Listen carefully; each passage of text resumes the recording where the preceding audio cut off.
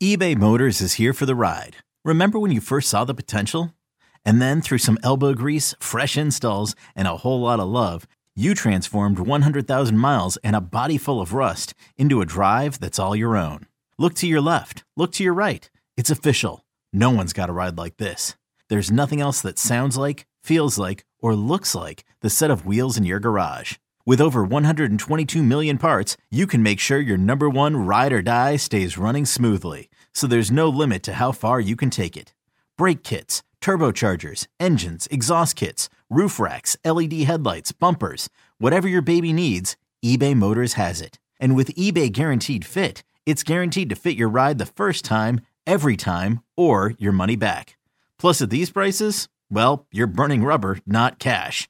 Keep your ride or die alive at ebaymotors.com. Eligible items only. Exclusions apply. I'm Sandra, and I'm just the professional your small business was looking for. But you didn't hire me because you didn't use LinkedIn Jobs. LinkedIn has professionals you can't find anywhere else, including those who aren't actively looking for a new job, but might be open to the perfect role, like me.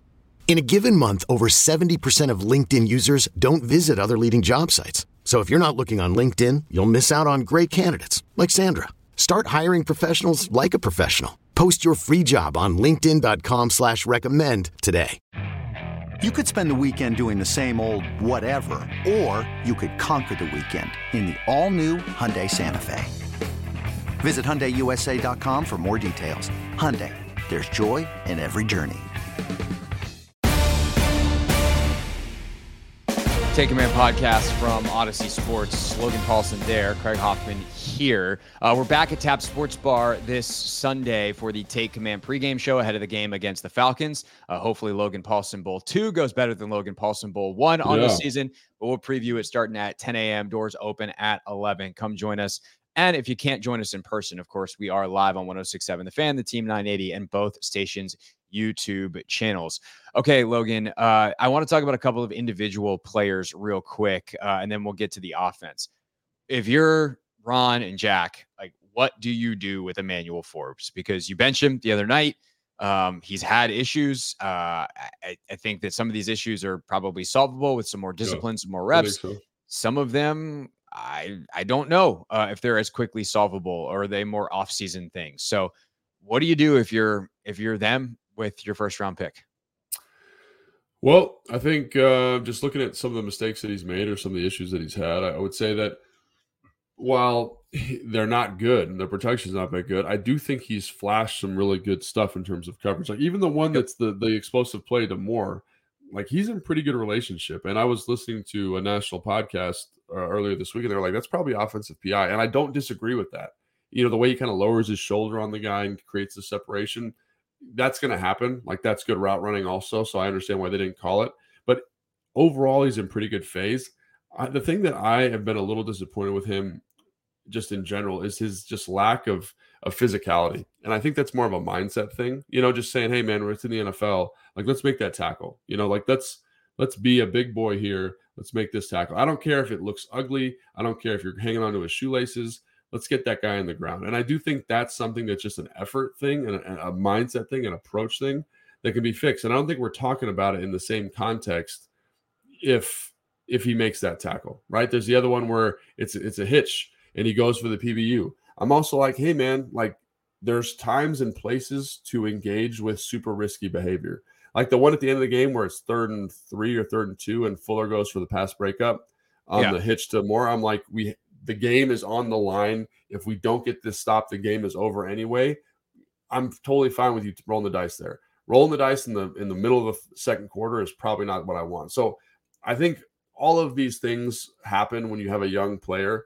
And this is one of the things that in my evaluation, I went back and checked my notes. I was like, he tends to gamble more than I would like in college. And he gets away with it because he's super fast. He's really long. He's very instinctive and he makes a lot of plays. And so that's something you're kind of managing is the risk of his play style with the opportunity for explosive plays. Now it's about saying, and I think honestly, Chase Young went through a similar process early in his career. Guys are bigger, stronger, faster. They're more intellectual in terms of football IQ. The stuff you did in college just doesn't work the same way. It's not going to happen in the same context. So I think that's so important for players to understand. Like stuff I could get away with in college no way I could get away with now. So one small example, the smallest example I can give you is just snap count. In college, you think you're getting off on the snap count. Wide 80 said Hut. I'd go on Hut. I'd go block my guy. In the NFL, I felt like I was late on every single block. And Cooley kind of came up to me and was like, hey, man, when are you getting off on the ball? And I was like, well, like when everybody else is. And he's like, come here. And he showed me the film, and he like freeze framed it. And I was like 2 frames behind everybody else. And I was like, what the heck's going on? He's like, go talk to the center. So I went and talked to Will Montgomery. He's like, I don't snap it on set. I snap it on like the S of set. And so I was like literally a full word behind everybody in terms of cadence. And that's something that just takes time and experience in terms of understanding what you can do in the NFL. And it made me a better football player. He will go through a similar maturation. Now, I think it's frustrating because he's a first-round pick, but I think you see the talent that he brings. You see the upside, you see the potential. So for me, it's just about he's got all the physical tools from a coverage standpoint. Now it's just about teaching him, hey, let's use this technique when he's going to bump on you. Let's give him a little tug. Let's do this. Let's get in this position. Let's work my feet here in a better way. And I think those are all things that can be worked on and be corrected. It's just going to take a little bit of time, much like the grace we've given Sam Howell with some of his mistakes. I think you're going to see a similar thing here with Forbes. So I know a lot of people are like, he's terrible, he's a bust. I think that is such an overreaction. He's going to go through growing pains. He's going through growing pains. That's fine. The physical skill set is there. Again, I just would like to see him kind of engage with a more physical mindset on a more down-to-down basis. Like there was a play later in the game where they're running a GT, and he's the run player. And they've got big Darnell Wright pulling the corner. And he's standing there, and he just gets steamrolled.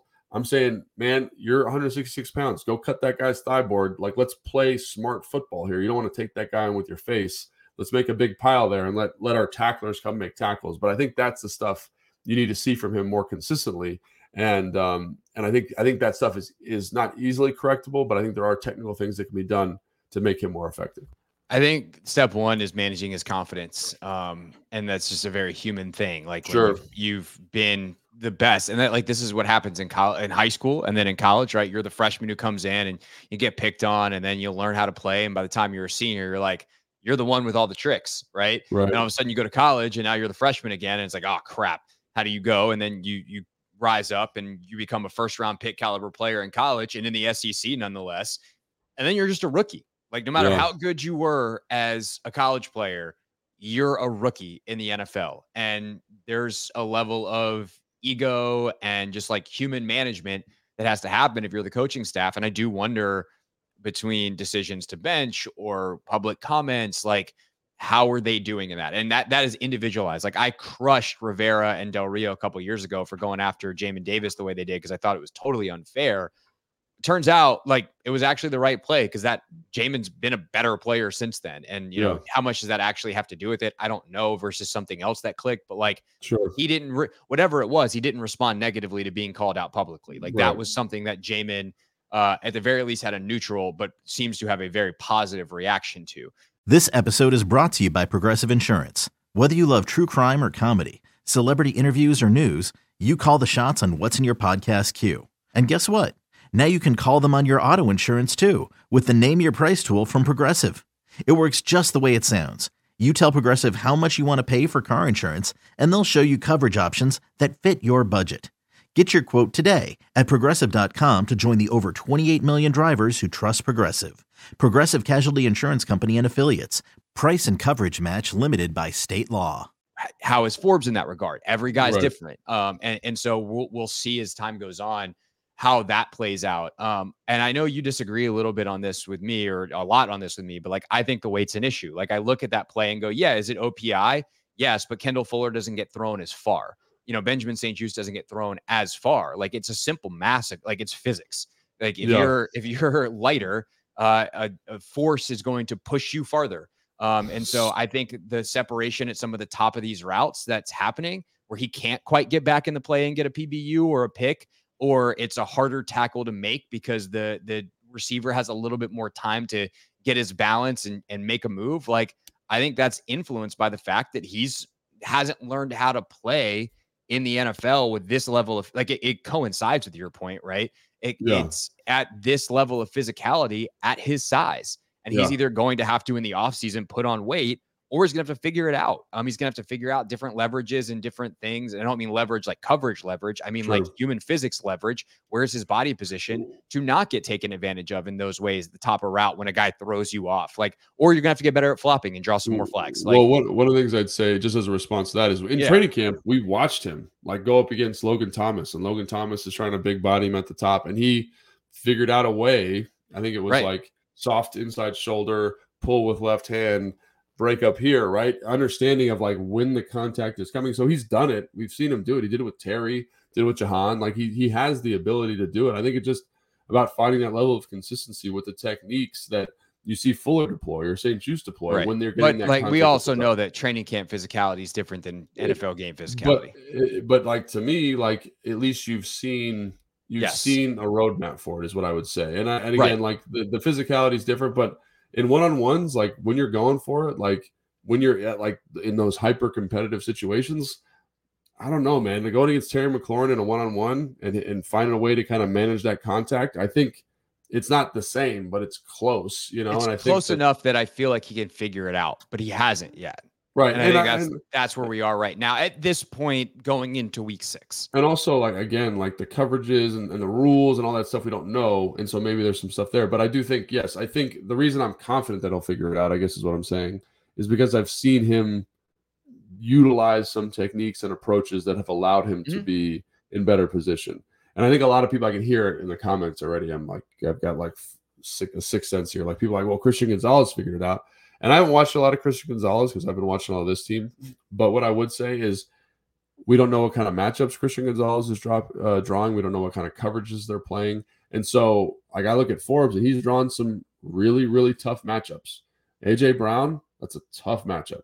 You know, DJ Moore, that's a tough matchup. And so as critical as we're being, like he is literally getting thrown into a crucible of fire here of having to play against really, really good football players. And I look at the A.J. Brown matchup actually, and I'm like, he was very competitive in some very physical catch situations. Like there was that comeback that A.J. Brown ran, and he tried to big body him at the top. And Forbes is like, no, dude, I'm going to use my feet. Here we go, PBU.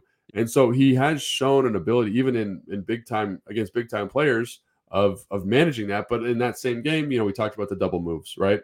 So here it's like, can you bring some of that, which you used against A.J. Brown, against DJ Moore? And I think DJ Moore is one of those guys, quite honestly. He's not a big man. He kind of reminds me of like Steve Smith a little bit. I know he's one of your favorite players in the sense that like he's small, but he plays big. And so he plays huge, and he's really tough to bring. Like in fairness to Emmanuel Forbes, tackling DJ Moore sucks. Yeah, it's not like a fun thing. He's like a running back. So what I would say is like as you play more, you get to know what works. Like I remember the first time I played against DeMarcus Ware, and he totally sunned me. Like absolutely, it was like get out of here. Like what are you even doing on the field? And I was like, oh no, this is going to be a very, very difficult time for me. But you don't know. It's like you don't know. It's like the Matrix or something. You don't know the new reality until you've seen what guys can do on the field. And you don't get that oftentimes until you're on the field. Like I didn't know what 35-inch arms felt like until he just planted his arm in my chest. And I was like, I need to develop a plan for blocking people with long arms. And then you do something and then you're like, okay, this works. I'm going to continue to do this. So it's a process. It's a journey. I think he's fully capable of making that journey. It's just about, like you said, managing his confidence. And then him being a student of the game, which I think he is, having talked with him, and he's a good kid. He's going to learn from Fuller. He's going to learn from St. Juice, find what works for him, and develop, like Smoot always says, develop your file, develop your Rolodex on what guys do and how to watch film and prep for guys that are good football players. Like that's the thing about the NFL. Like you are going to see something, especially as a rookie, each and every week that you've never seen before from a physicality standpoint. And think about A.J. Brown, big kind of hulking dude, right? DJ Moore, super quick, sudden, kind of compact body style. Very, very different. You're going to see something different every week, and just about saying, okay, this worked against DJ Moore. That might also work against Tyreek Hill or whatever body type you want to compare it, right? So I think that's a process that's going to take time, and I'm excited to watch it, quite honestly, because it's one of the fun things about rookies in the NFL. To be clear, I very much agree with everything you said. Like, it's just diagnosing the problem, but I have a lot of faith in Emmanuel Forbes to figure it out. He seems like a tremendous kid who works really hard. He's really smart. Like, I think he will figure it out. My biggest question is like, how is he managed between now and, figuring out as an ongoing process that comes in layers. But how do you manage him in the meantime to keep him productive? Real quick before we get to the offense, bad news yesterday, no other way to put it. Derek Forrest hurt in this game. He's going to go on IR. He's going to be out for a while. No. Jeremy Reeves also hurt in this game. So you're now down not just Forrest, but potentially the guy you used to back him up. How do you Percy Butler has not had a very good year. PFF at least says. I mean, he's been near the bottom of the grades, and he hasn't played a lot, but he's given up some bigger plays. How do you see him fitting in? And then also Quan Martin, time to get your defensive snaps, kid. Strap up, time to go. How does this affect them? I mean, obviously it's a big deal because I think Forrest is pretty good. I like what Percy's done. I think it's the same thing you run into. He's a young football player, and so he's kind of realizing what he can do and what he can get away with also. But I like Percy. I like his approach. I like his physicality. And I think he's going to get better as you go. And I think, like we talked about the touchdown that he gave up and how I don't know if I'd coach him much differently, on the touchdown that he gave up in the game. I think you're relying on the rush to get there. But like to your point, the original point, this is going to be tough, right? You got a lot of people coming in and playing new spots. Depth at the safety position was kind of a strength. Now it's a weakness all of a sudden. You got Quan coming in, and Quan was basically playing backup nickel for a long time. And now he's got to learn all your safety rules. So all these things that make this defense good in terms of man match and aggressive combinations and who's rotating to the box and all those things that make this defense good are going to be much more challenging to do because you got a new piece back there. So how does he fit in? Do you put Cam back there and put him at nickel? We'll see. But again, there's going to be a little bit of musical chairs to kind of find the best combination of people to get on the field. But it's always tough losing good football players. And this is why coaches get paid and why scouting departments get paid, is what is the solution to this? And can you develop guys and can you get people where you want them to? So I feel really bad for Percy and for Reeves. So hopefully they get better quickly. But for Forrest and for Reeves, Percy coming in. Excited for that opportunity. They called up Terrell Burgess from the practice squad as well. So there's your depth, and we'll see obviously how that affects special teams too, which hasn't exactly crushed it, although I think it's probably been fine. But Percy was obviously one of their main gunners, and Quan has been as well. So we'll have to see how that affects that.